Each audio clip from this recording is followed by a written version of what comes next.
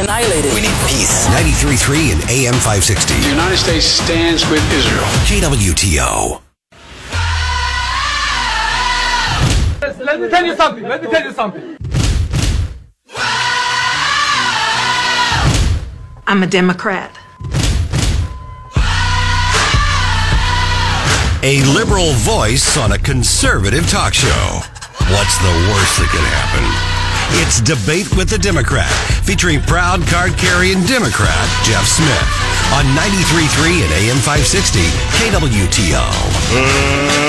Let's get ready to rumble!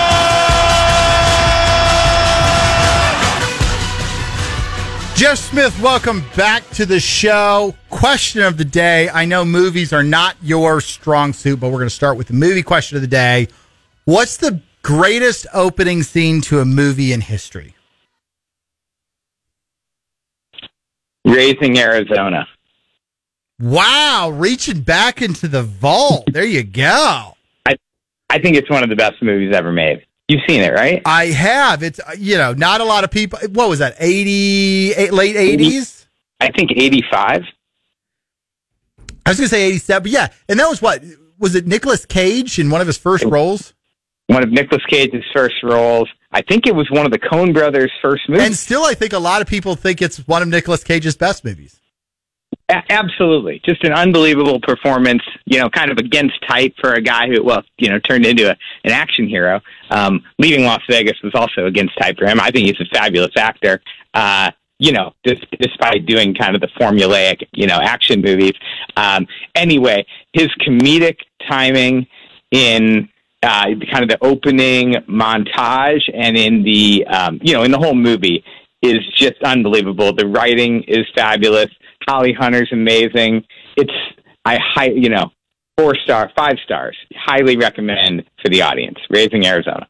Very good, Jeff. We got the Speaker of the House has a lot of drama right now. It doesn't matter in Washington or in Missouri. There's a lot of drama in the Speaker, and ironically, both positions are held by Republicans right now. So it's your favorite time of the week where you get to talk about Republicans. Tell us a little bit. Let's start with Missouri. Give us your view. Obviously, Speaker's had some controversy lately. There was a story that broke earlier this week about some impermissible reimbursements. We saw the Speaker Plocker go on a TV show earlier today, defend his record. We've had Representative Mazzy Boyd and Doug Ritchie call for his resignation. Some of the statewide candidates, Jay Ashcroft and Will Scharf, also out there with statements. Give us your perspective on this entire situation.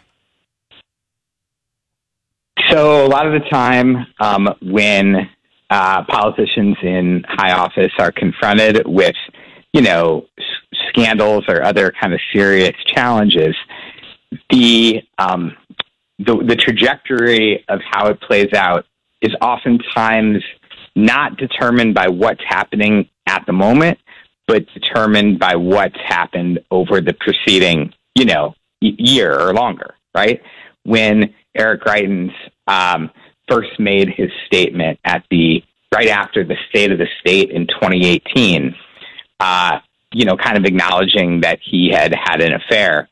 I was silent, throughout most of that whole thing. I work in the Capitol, and, part of that work is relationship building with key stakeholders. But the one thing I tweeted was that when you need friends, it's usually too late to make them.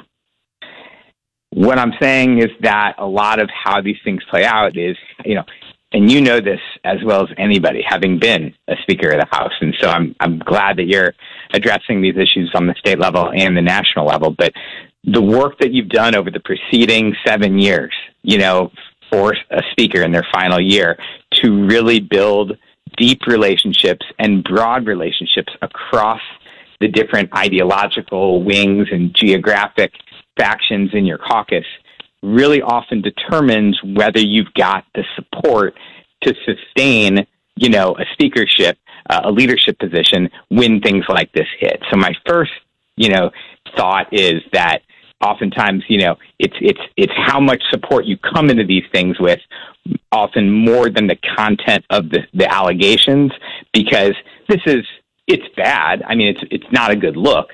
but it typically probably wouldn't be enough in the age of Trump to trigger a resignation.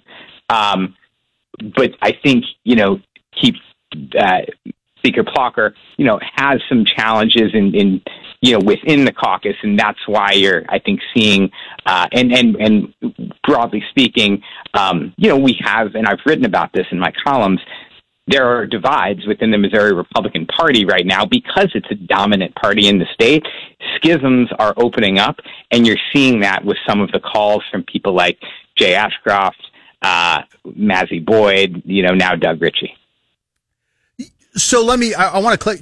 Are you chalking those calls up because they are from a different wing of the party than the speaker is from, or is that what you're saying? I'm not saying that. I'm saying that part of rising to a leadership position within a state party is trying to, use personal relationships. I mean, I think you know this really well, because you spent years doing this to become speaker. People oftentimes don't realize what goes into that. You didn't just win a vote, 5 years into your time in the House because people were like, yeah, I want that guy. You spent 5-6 years driving around the state, going to coffee shops and diners in small towns across Missouri to get to know folks. And that's why you won. So what I'm saying is not so much that, I think it's true that some of the initial calls for his resignation or some of the more serious, kind of comments that we've seen from people, part of it is that they're from people from different kind of wings of the party, yes. But part of the reason that you became speaker, part of the reason that, successful party leaders sustain and can not just get there but stay there is because they've used personal relationships to kind of smooth over ideological divides. And that's really kind of, I think, a fun. Do you know what I'm saying? Absolutely. And if you don't, spend a lot of time, if you're just spending a lot of your time in that leadership position, surrounded by the people you're already closest to, then you can leave yourself vulnerable to real challenges when tough times hit. If that makes any sense? 100%. And I think it's interesting, and you and I have discussed sort of the power arc in the legislature. As traditionally the path to speaker, you become the floor leader, then you become the floor leader and the speaker designee, and then you become the speaker. And as you become the floor leader, your power starts to increase. When you become floor leader and speaker designee, it increases even more. And you really reach the zenith of your power about the time you get sworn in. And then you create your committee structure and you start referring bills. And by the end of that first year, then people are like, they've only got 1 year left. And then that fall, we elect a new designee. And then really the next spring, when you do your next batch of referrals, all the power starts to disappear.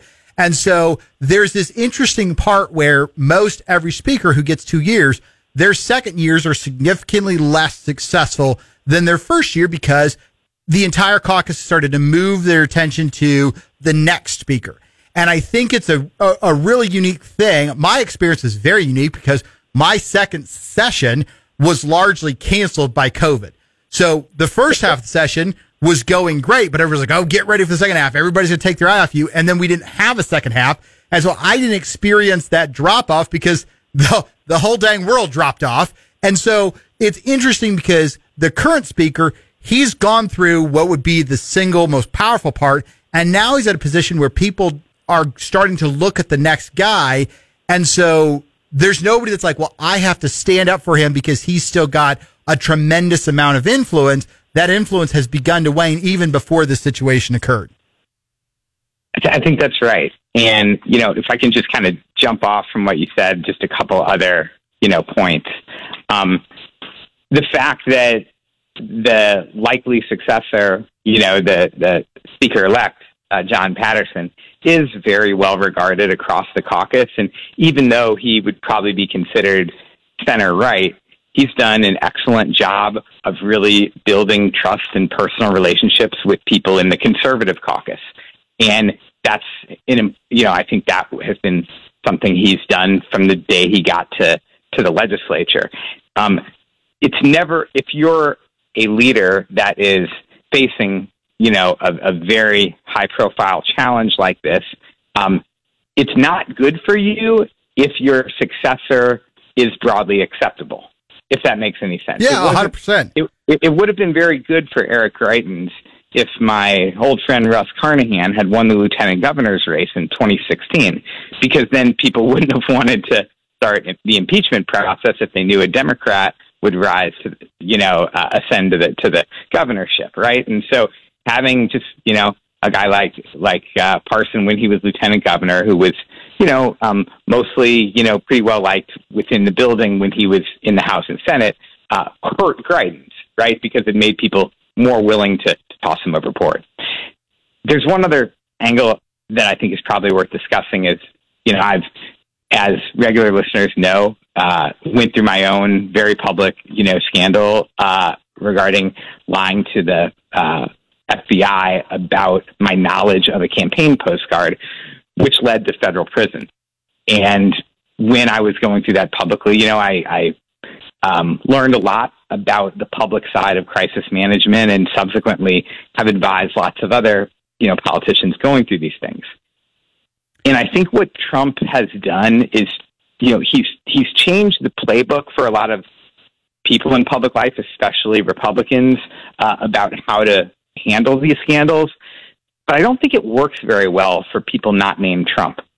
He's got some perverse genius, some, feral ability to connect with people, and, Trump does. And in the Republican primary electorate, certainly not broadly speaking. And that really causes people to rally by him when he goes through these things, no matter how ridiculous the things he's done are. He's been already convicted of, and facts out there far infinitely more egregious than anything Dean Plocker's opponents could ever allege about him. And yet your party is rallying around him for the most important office in the United States for the next 4 years. And Dean, having been alleged to have done something comparatively, minuscule, is facing these, some calls for his resignation. So I wanted to just, point that out, and then say that for scandalized politicians not named Trump, I still think that humility is the best approach, to go to the public or your caucus and say, look, I screwed up. And it was, I took my eye off the ball, and it's humbled me. And I've learned a lesson from it more broadly than just this. And I'm going to be more structured and more disciplined and more organized going forward. And that's going to help me run the caucus and the floor more smoothly next session. And I'm going to tell you, this won't happen again. I promise you. But I take full responsibility for all of it. And a good leader should never put his caucus members in the line of fire. And I'm sorry that you're having to answer questions from constituents or the media about my mistakes. I still think that does better for people not named Trump, ultimately. What are your thoughts? So I agree. And ironically, I had a conversation last night with a caucus member, obviously having him been the speaker. And candidly, it's a weird position to be friends with everybody on all sides of this particular issue. I was talking to somebody last night, and I said the exact same thing. I've always been a fan of contrition. And I think, a lot of people watched what Trump did, and they have changed their response to scandals based on that. But I also think, and forgive me because I'm going to interject politically here, but I feel like a lot of Republicans think Trump adopted what has traditionally been a Democratic tactic of saying, I'm not going to resign and I'm going to press through this, and seeing it be successful. And we've seen it, obviously Bill Clinton being the biggest example, but we saw it, a couple years ago in Virginia when Ralph Northam, the governor, basically faced calls from everybody in the country to resign, said no, and got the chance to rewrite the narrative. And I feel like there's been a lot of Republicans that have seen these situations and seen Donald Trump and said, you know what? Why would I resign when I can stay in office and I can attempt to rewrite the narrative for the history books? And so I am by no means saying whether or not Dean Plocher should resign or not resign. Listen, and frankly, I think it's strange when people calling them to resign. It's one thing to say, this is what the penalty should be, but I think it's really interesting to watch how Republicans and Democrats Republicans have changed their position on this issue from where they were maybe 20 years ago to where they seem to be now. I agree with you wholeheartedly on that.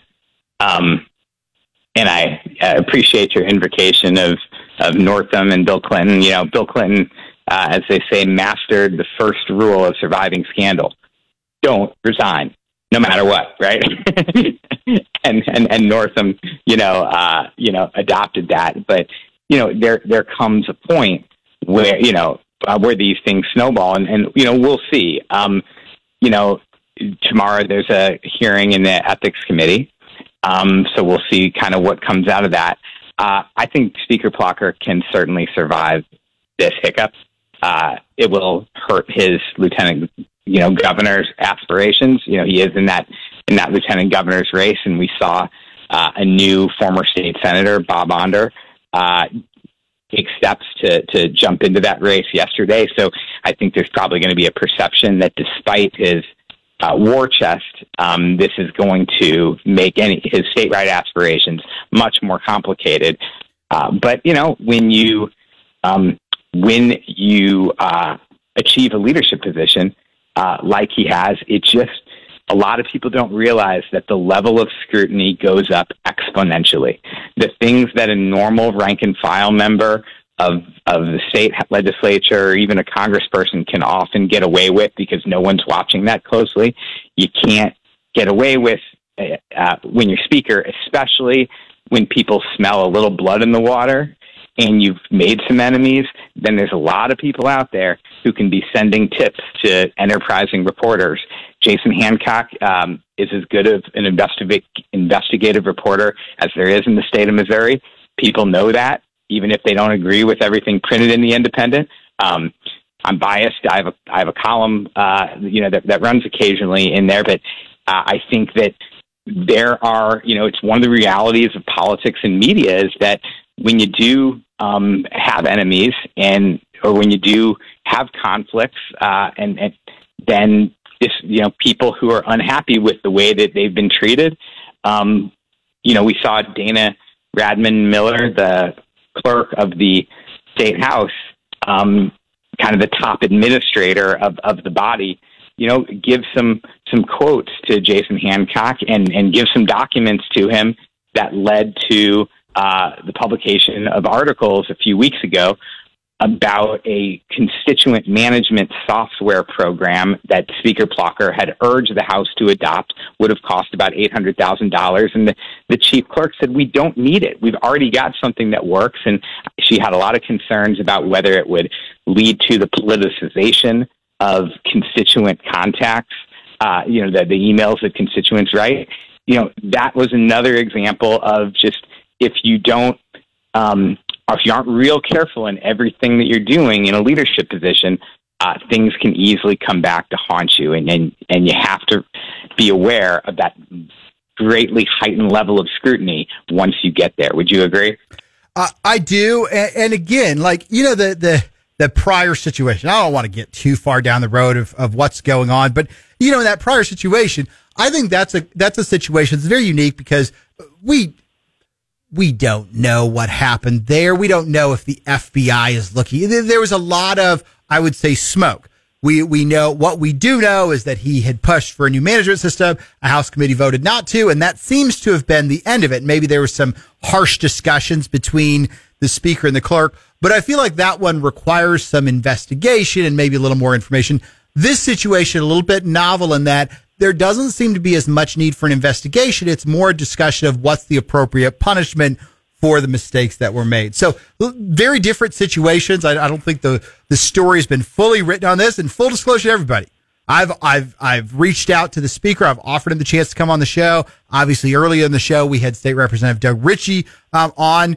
And I've tried to say, listen, I will be a fair platform. Everybody gets their chance to come on the show and plead their case. So really a fascinating situation in Missouri politics taking place. I don't think we have time to dig into the federal speaker election, but appreciate, Jeff Smith, you joining us today. One of our more thoughtful discussions. Sometimes we just yell, and today I felt like a little bit more interesting. If anybody wants to follow the work that you do or get more of your opinions on social media, how do they do that? Yeah, if you want to get some of my less thoughtful takes, then follow me on Twitter at Jeff Smith Mo, at Jeff Smith MO. Thank you, and I appreciate you having me on, Elijah. Again, that was Jeff Smith talking about the situation in the Missouri legislature this year. So much more to go in the show today. One more segment we'll dig into even more. Stick around.